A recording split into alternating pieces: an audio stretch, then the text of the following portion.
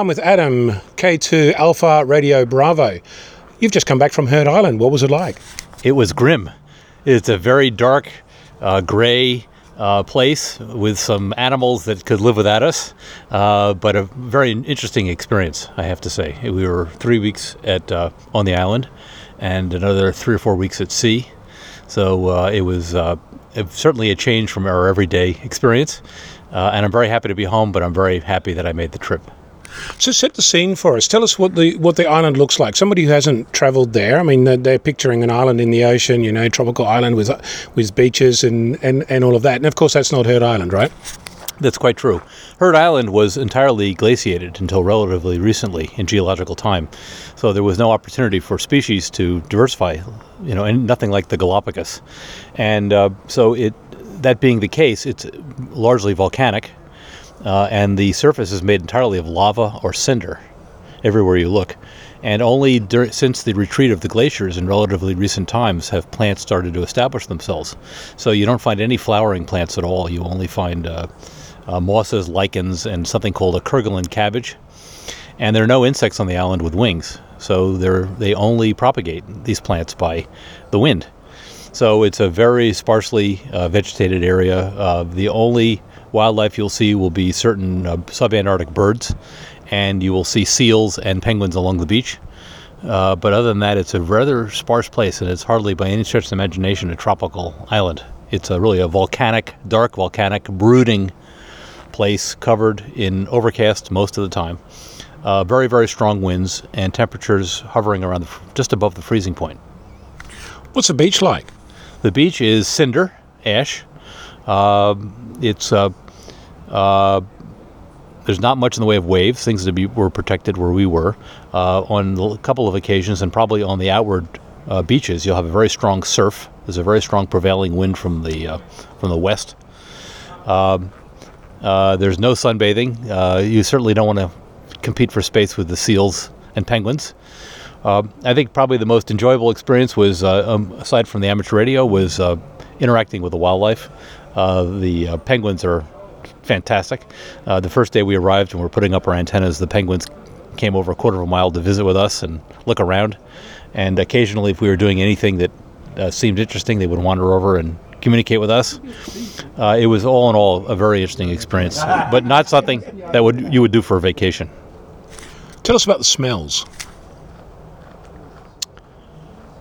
I would say the predominant smell would be from the wildlife. There was no vegetation to smell, and there's no man-made smell. We're so far from humanity. There's no pollution or smog or anything like that. I guess there was certainly a smell, a maritime smell from the sea air, from the salt air that you would experience in any beachfront area. There was a lot of sound, a lot of wind. So when you went to bed at night, you would hear the sound of the wind beating against the tent. And we had very large vortices coming down from the mountaintops into our campsite, which was at a low point on the island. And we also heard the penguins communicating with each other all night long. There was a chant between the penguins on the beach and the penguins in the rookery. And we also heard the male seals, establishing their territory, calling out in the night. So it was a very interesting sound. Then, of course, there's the background noise of a generator operating 24 hours a day, 7 days a week. And then, of course, in the background, you have guys calling, this is VK0EK, listening 5 to 10 down, QRZ. So there was those kinds of sounds, those kinds of experiences. What's your fondest memory? I think it's funny, the thing you remember, there are a number of fondest memories, and they certainly arriving on the island. It was something out of a Gothic novel, this overcast, dark island with nothing but lava and huge waterfalls coming down from the melting glaciers. It was really something from science fiction. I remember very fondly little things, going out at 2 o'clock in the morning to refuel the generators in the rain and snow and sleet with some of the guys. It's a very intense experience in which you're both focused on a task.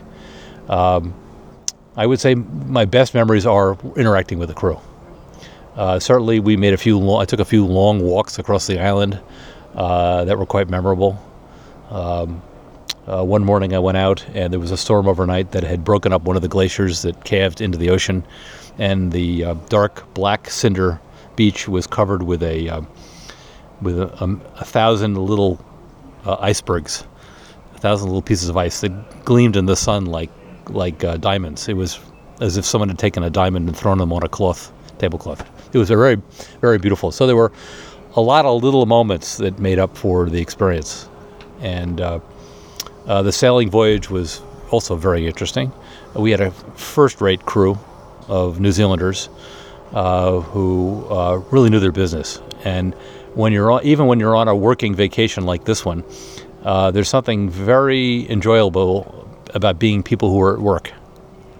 So not everybody there was relaxing on the road to and from. There were people who were really first-class mariners, and I've been going to sea for over 40 years, and I have never worked with a crew as professional as the Braveheart crew. And they attended to all our needs, brought us fuel, brought us water, brought us food, and made it possible, really. We didn't have a helicopter, so everything had to be brought in by sea, and their ability to manage that made life a lot easier. I'm very happy to be back in civilization, though. I have to tell you, nothing like a beer and a Diet Coke and a steak. But I really, going on a DXpedition is something I'd always looked forward to. I've worked in Antarctica for 2 seasons, where I had plenty of pileups, but it was a working experience, and that was just something to blow off a little steam. This going on a DXpedition is something I'd thought about since I was 12 years old, and I got my first amateur radio lessons, and so I'm very pleased that I've got a chance to check that off my list of things I wanted to do in my life.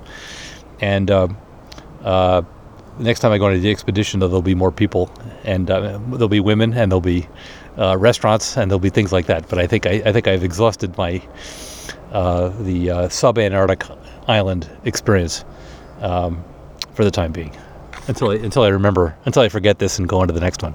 And you're going to go to the Northern Hemisphere, maybe? Well, I'd like to go to the Arctic.